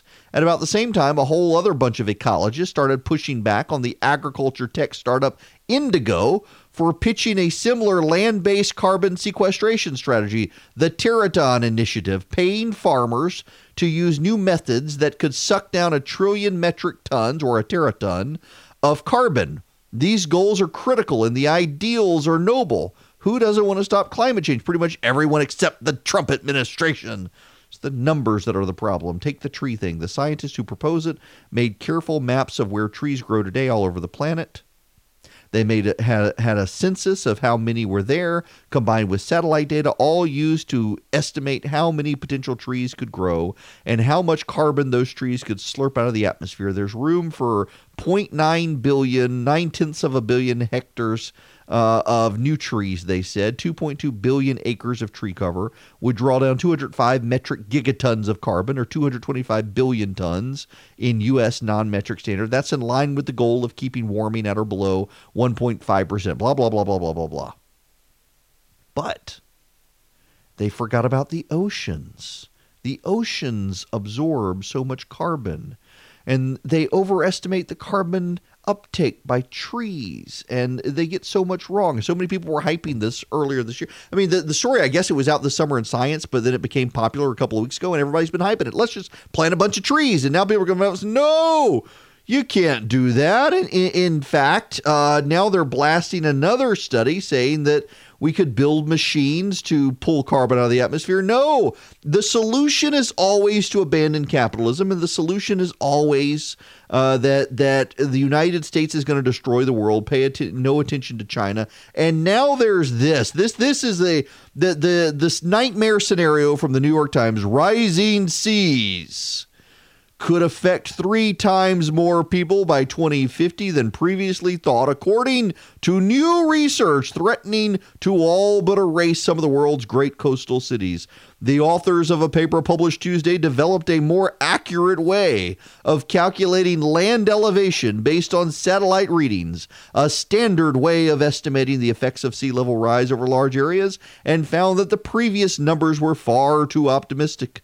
The new research shows that some 150 million people are now living on land that will be below the high tide line by mid-century. Southern Vietnam could all but disappear.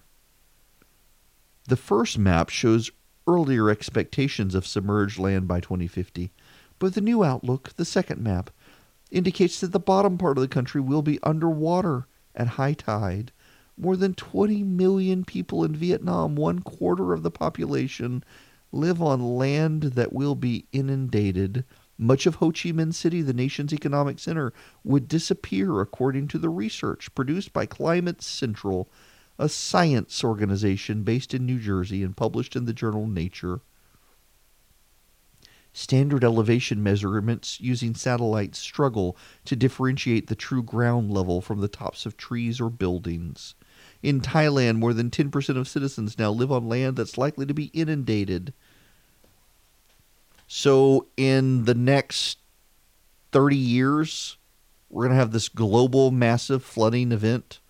Y'all, I hate to say I'll believe it when I see it, but I mean, look at this. This past summer, you had scientists rush out and say we could plant 1 trillion trees and we could stop all this. And now people are coming out saying, no, you can't. Unless you get rid of capitalism, you can't. It's not going to work. The estimates are too rosy. It just too coincidental to me that the media has been pushing nightmare scenarios about climate change now for the entire year. They've been very open about the fact that they think people need to be scared into action. And along come all of these nightmare scenarios to scare people, to get them to act. To do what exactly?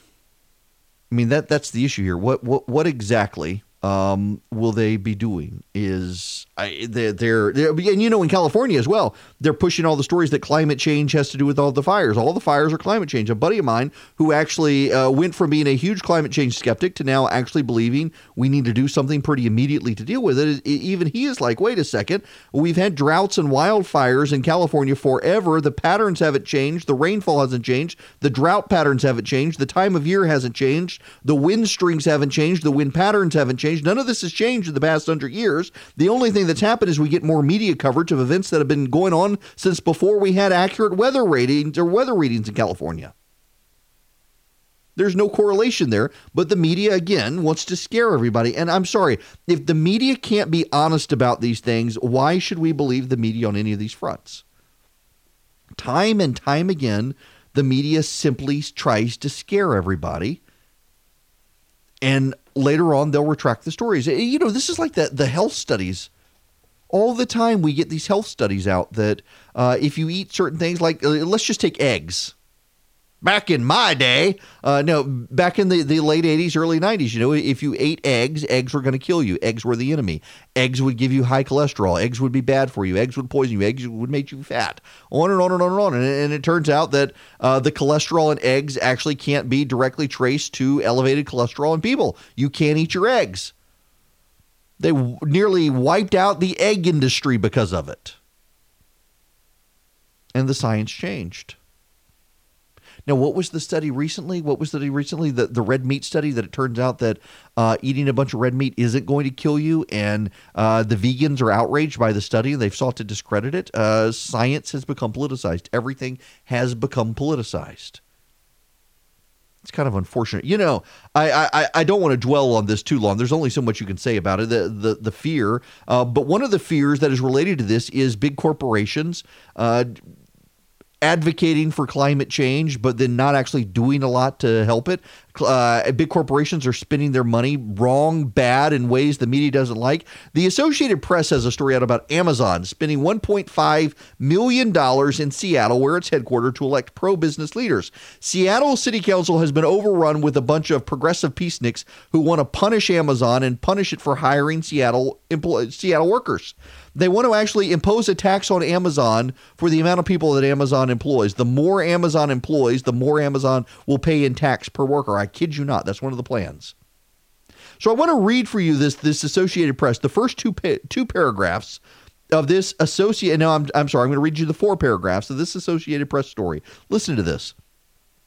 Brian Sweeney has a long list of complaints about Amazon, from the way it treats warehouse workers to the low taxes it pays and its efforts to win concessions from cities to bring in jobs. So when he learned the online retail giant had poured $1 million into remaking the Seattle City Council with more business-friendly candidates, he pulled out his wallet. The New York resident sent $15 to Socialist Council member Shama Sawanat, a target of the online retail giant. While that doesn't compare to Amazon's unprecedented spending October 14th, about 1,900 others have also donated to Sawant since then, her campaign says. It's a dramatic rise in support and a reflection of the risks Amazon is taking as it takes to pouring money into its liberal hometown's politics. Many in Seattle aren't happy with the council, but they also may not like a company headed by the world's richest man, Jeff Bezos, trying to influence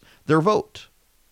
Amazon could do this in hundreds of places around the country with all the money they're not paying in taxes, said Sweeney, a 28-year-old software engineer turned carpenter in Valley Stream, New York. Now, the story goes on from there, but pay attention to a couple of things here. Here's the headline. Amazon hopes $1.5 million elects pro-business Seattle leaders. And who is the first person cited in the story? It's a man who does not live in Seattle.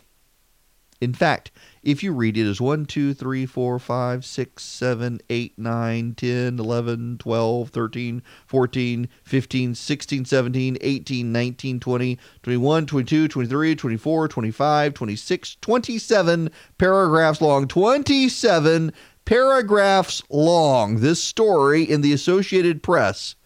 There is not a single person in Seattle who is quoted saying they disagree with Amazon.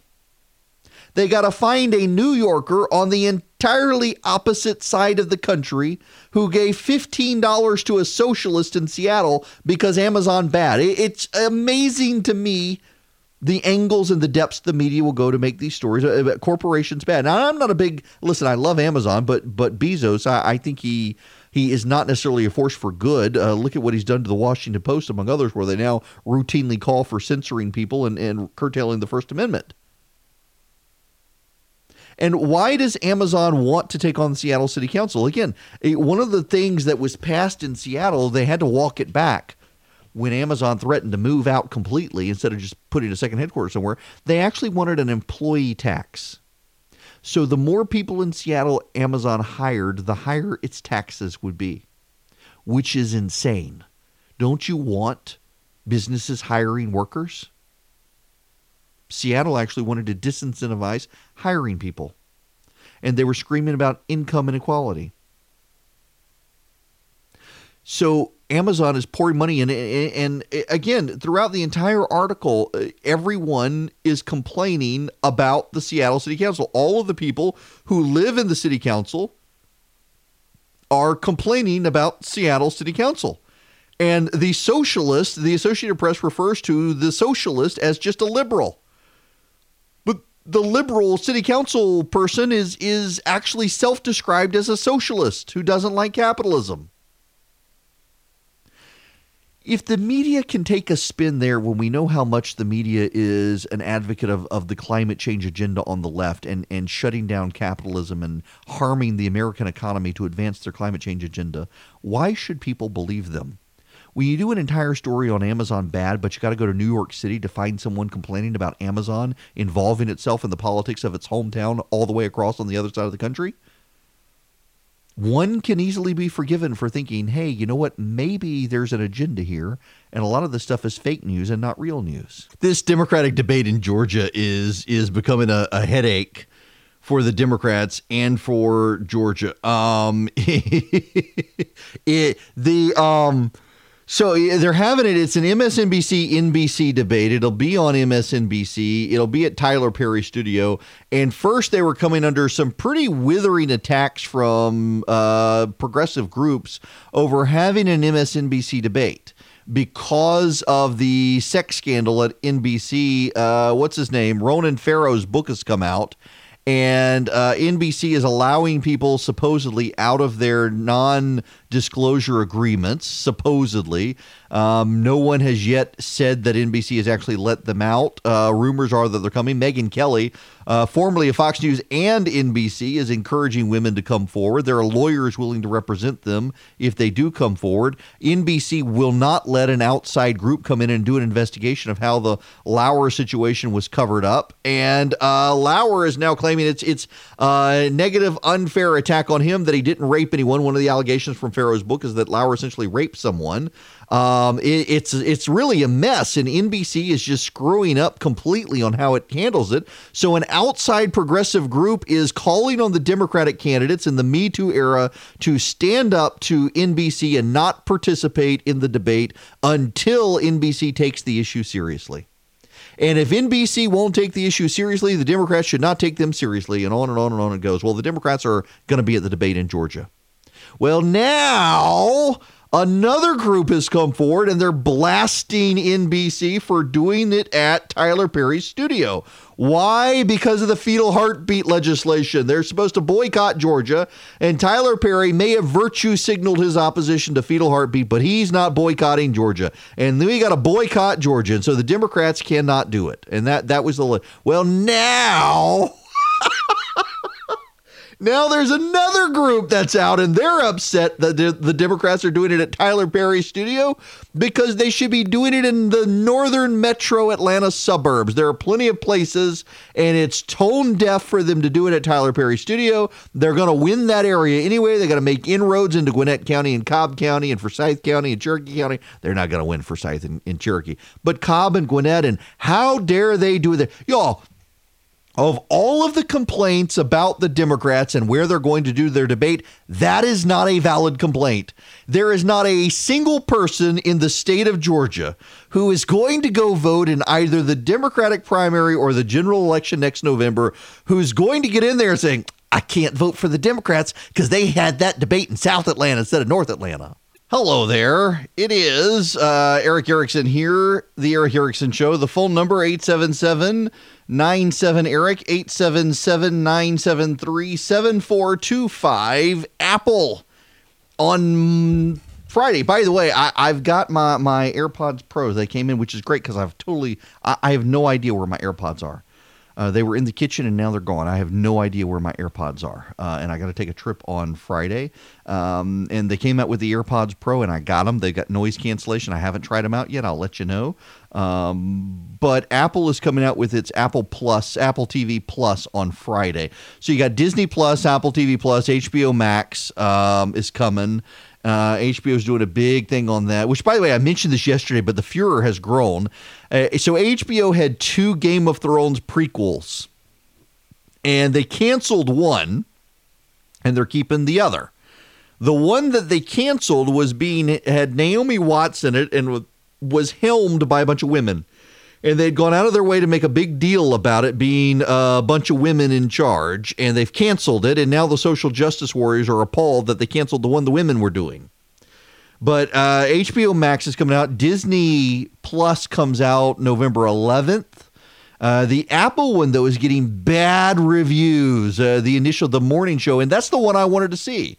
Apparently, it takes you 3 episodes to get into it, to actually like it, and it's not getting good reviews. It's the Jennifer Aniston Reese Witherspoon TV show, and they're not having it. The critics don't like it. Now, part of this, I think, is that the critics as well, they're not liking all these streaming services in general. It's like, take, for example, the Netflix Martin Scorsese movie. Critics are giving it glowing reviews, and I do not doubt it's a good movie. It's Martin Scorsese, it's Robert De Niro, it's Al Pacino. It's going to be a great movie. But let's not kid ourselves. Some of the critical response is also in large part due to the fact that Scorsese is taking on Marvel and blasting Marvel and saying Marvel's not real movies. And the media, the critics love it because the critics don't like Marvel superhero movies. It's dumbed down cinema. It's not real cinema. I increasingly think that critics have become social justice warriors, and there are real problems. In fact, I saw this story. Let me see if I can Google it real quick. Disparities between Rotten Tomato critics and audience. There was let's see if this comes up. No, I can't find the article, but there was an article the other day. Oh wait, this is one. It's not the one I was thinking of, but this is a fairly recent one, that the divide between audiences and film critics keeps growing. The last few weeks, this is from September 28th. The last few weeks have been full of discussion about the different opinions of critics and audiences, from Brad Pitt's new sci-fi epic Ad Astra and its dwindling audience reactions. 43% of the audience liked it, a 7.1 IMDb score, which is falling fast, to both Ansel Elgort and Frank Stallone appearing to take aim at critics following their ravaging of The Goldfinch and Rambo Last Blood, respectively. Both of which, if you look at the aggregators on Rotten Tomatoes, have higher audience ratings than critical scores. And these instances aren't the most high-profile discrepancies. Sony's Venom and Fox's Bohemian Rhapsody, especially the latter, almost started a full-scale war. The films were ripped apart in reviews for their poison of dullness, according for Venom, or their appearance of having gone through the rusty machinery of the Hollywood biopic for Bohemian Rhapsody. But it didn't start either getting to 700 million and higher in the worldwide box office, and the latter sweeping some of the Oscars. In fact, Rami Malek took home the Best Actor Oscar. And there's a great big divide, and we're seeing this more and more. If you put out an esoteric movie that is anti-war and anti-Republican. The critics are going to love it, and no one's going to go see it. What was the movie? There was some movie about women behaving badly recently, and the critics absolutely loved it, and no one wanted to go see it. And contrast that with Good Boys. Good Boys is a movie I haven't seen, but it's got a Rotten Tomatoes score of 79% now. But the initial critics hated it. They didn't like it because it was all of these boys and the bad boys and shame on the boys. And the critics genuinely hated it. Or take Joker. Joker is another one where the critical consensus of critics is 69% fresh, 89% with the audience, and the initial critics were even lower. You've actually got to go for the reason that the Joker is now at 69% and not lower is because critics who didn't get advanced screenings but had to go to it released their critical reviews, and it went up. The preening critics of the award season went and saw it, and they hated it. It was all a bunch of white men behaving badly in New York, and they're going to cause an incel rebellion, and the people who aren't getting it on with girlfriends are going to go out and start shooting people up, and this is a Trump movie. It's becoming amazing to see the divide between critics and critical consensus and what audiences think. The critical consensus there more and more is a wokeness among the critics, where if it doesn't have it's like they've got a checklist now. Not enough transgender actors, not enough LGBTQIAATPP plus people, too many white guys. It's too violent against minorities. It's not violent enough against oppressive white men. And on and on and on it goes. And audiences don't care. The audiences want to be entertained, and the critics want to have their religious values affirmed. Wokeness is a religion. I actually got somewhat in trouble with some people on social media yesterday because I pointed out that I am a Christian. I'm very open about that fact. I'm a bad one, but I am one. And I have a Bible verse referenced in my Twitter bio feed from Romans 1. I'm not ashamed of the gospel. And I notice that in the woke religion, that people, instead of putting Bible references, they put their pronouns in their Twitter bios. A number of people have started following me over the last few weeks, and I don't know why. I think I got on some list of conservatives who will make you mad, but you should follow on social media to see what the other side thinks. I forget who came up with the list, but there have been an influx of progressives following me, and I'm trying to go in and block a number of them because I swear I have the worst followers on social media. Y'all, listen, and no disrespect if you follow me. You're more than welcome to follow me. You can certainly improve the caliber of people who follow me. Follow me on Instagram, where I'm not political, at EW Erickson. But Twitter is EW Erickson. Facebook is EW Erickson. I swear to you, I have the worst followers on Twitter, though. If I say that the sky is blue, you will have 1 million angry Twitter followers telling me I'm being a misogynist. It's ridiculous. I feel bad when I see a Christian tweet something, a quote or an inspirational quote or something out of the Bible, or make a good point on theology, and the angry horde of Mordor comes out in my Twitter feed to savage the person. And I really do refer to my Twitter followers as creatures of Mordor. It's really awful. And they were savaging me yesterday for pointing out that the woke religion, where Christians quote scripture, the woke religion quotes their pronouns. You see this all the time. Now, you as a good citizen of Georgia, more likely than not, are watching Facebook Live or spill over into some of these states in the Southeast that can now pick up the show. And you probably have not seen this if you're not on Twitter. But on Twitter now, if you're a good woke soul, you put your preferred pronouns in your Twitter bio. I saw somebody follow me yesterday and said, is so-and-so, bioethicist, something or other, he/him. It was like, what on the, and then there was someone else on there that was she, her. It's like, seriously?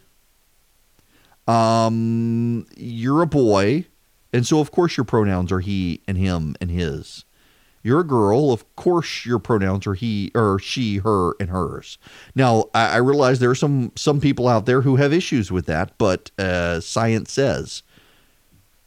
But it's become religious for these people, and that religion is infiltrating everything. It goes back to that Barack Obama statement I played a little while ago that people have just, the wokeness, all wokeness is a religion that judges. Christianity says thou shalt not judge. Actually, that's taken out of context, and I should not be one to do it.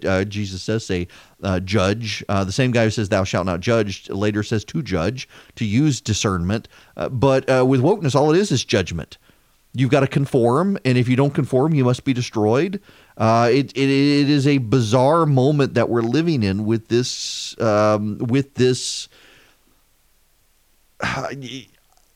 at a loss for what it is. It's religious paranoia and religious fervor. It's the Salem witch trials of wokeness. This spills over into Silicon Valley. Let's talk for a minute about WeWork. WeWork is a bizarre, I've been calling it a Ponzi scheme. It has never made sense to me. So if you go into Atlanta, if you dare to venture outside of Habersham County or Floyd County or Clark County or Bibb County or wherever, go down to Lowndes County, you go to Tallahassee, go down to Gainesville. I think they've got one there. You will encounter WeWork. And see if this makes any sense to you. WeWork buys up, it doesn't buy up, it rents office space. And then it sublets the office space. It goes through major redesigns and then rents the office space by the hour, by the month, individual office spaces. My buddy Chris Burns actually doesn't use WeWork. But Chris Burns from Dynamic Money, they sponsor the show regularly. Chris has filled in for me here. He runs ads on my other show. Great guy. Chris Burns, actually, I've got a meeting with him at the top of the hour. Chris is my and my wife's financial advisor. In fact, if you need a financial advisor, this is not an ad. It's just I really adore Chris and his wife. One of the things that sets Chris apart from so many financial advisors is he doesn't take commissions. A lot of financial advisors will steer you into products that their office manages because they make a commission. So they charge you a low fee. You think you're paying something, but then they get commissions. Chris doesn't charge commissions. He charges fees. Now, he makes money off of managing your money. But if he tells you need an annuity, which he would rarely do, he's not going to encourage you to take out an annuity because he makes money off of it. He's going to tell you that because he really thinks it'll help you. Chris works in one of those shared office spaces like WeWork has, and I forget the name of the company where Chris is, but he's increasingly, there was Zillow, the real estate company, owned a big section of it, and Chris was able to get a good deal on subletting. So he's a penny pincher, and so of course he was going to do something like that instead of renting out his own office space. WeWork does this, though. It's collaborative office spaces where you can go in, they have beer on tap and lots of coffee, and you can get an office. And they're renting from other people and then re-renting to you. And oftentimes they're not making any money on renting to you because they're actually undercharging you from what the landlord is charging them. Or it took them forever, apparently, to understand economies of scale. They're renting out 100,000 square feet from the same landlord, so give us a good deal. Well, the WeWork CEO looks to be a total con job. He was taking money from the company, hundreds of millions of dollars in debt, and smoking. I mean, he was a weed fiend. The guy was a smokestack of marijuana. And really weird, but he was able to go out and tell the media, you know what? We're not going to let anybody get reimbursed by the company for eating meat at a business meeting. And the media, oh, he's so woke. This is so awesome. WeWork is working for the environment, and they're gonna punish meat eaters. This is so good. And he got all sorts of praise for doing all of this kooky woke nonsense. I started to say a bad word that I shouldn't say. They got all sorts of applause from the media for all this wokeness at WeWork. They got all sorts of applause for being environmentally forward thinking. They were leaning forward like MSNBC. They had all the right values, and they didn't want to rent out their business space to people who might discriminate, to Christians, like Airbnb. Airbnb, if you believe that men shouldn't marry men, if you believe in traditional marriage, if you don't support transgenderism, Airbnb doesn't want to do business with you. Oh, yay, woke corporation.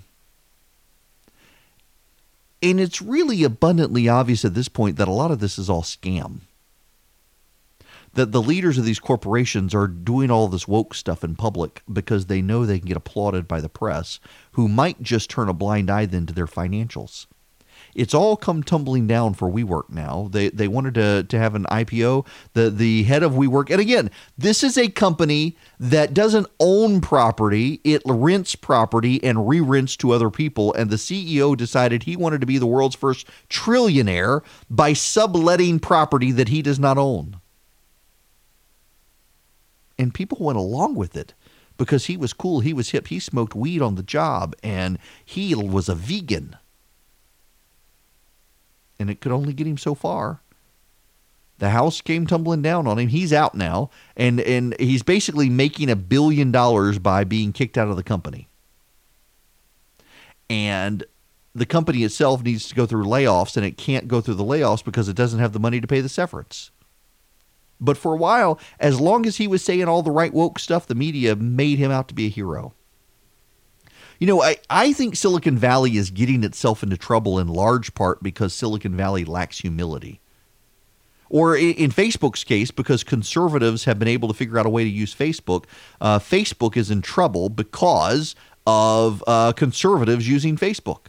The media hates Facebook because Ben Shapiro and the Daily Wire generate a lot of traffic from Facebook. Therefore, Facebook must be conservative. Therefore, Facebook must be bad.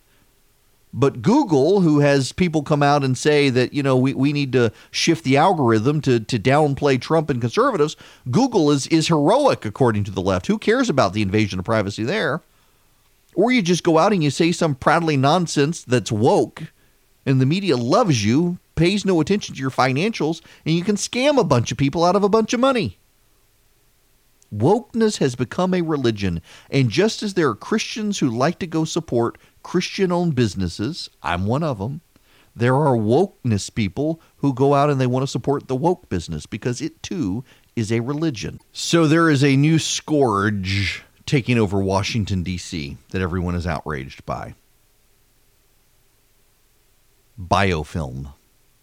You know, I noticed this. So if you go to Washington right now, the Jefferson Memorial is being cleaned up, and it has taken a long time to clean it up. Just the moldy, mildewy, can I say it without saying a bad word? Sooty? I had to catch myself there. I'm trying to say sooty. The soot-covered dome, the black dome, moldy mildew, soot, something, pollution. Turns out their government scientists are having to come forward and answer why it's taken so long to clean all the gunk off the Jefferson Memorial. And it's not soot, it's not mold, it's not mildew, it's biofilm, a microbial mix that the LA Times says is more confusing than listening to Rudy Giuliani. The Jefferson Memorial is covered in these black, dark blotches, and biofilm is starting to come out on the Washington Monument and the Lincoln Memorial as well. But the Jefferson Memorial is overrun with it, and they're having to burn it off with laser beams. It can't be scrubbed off.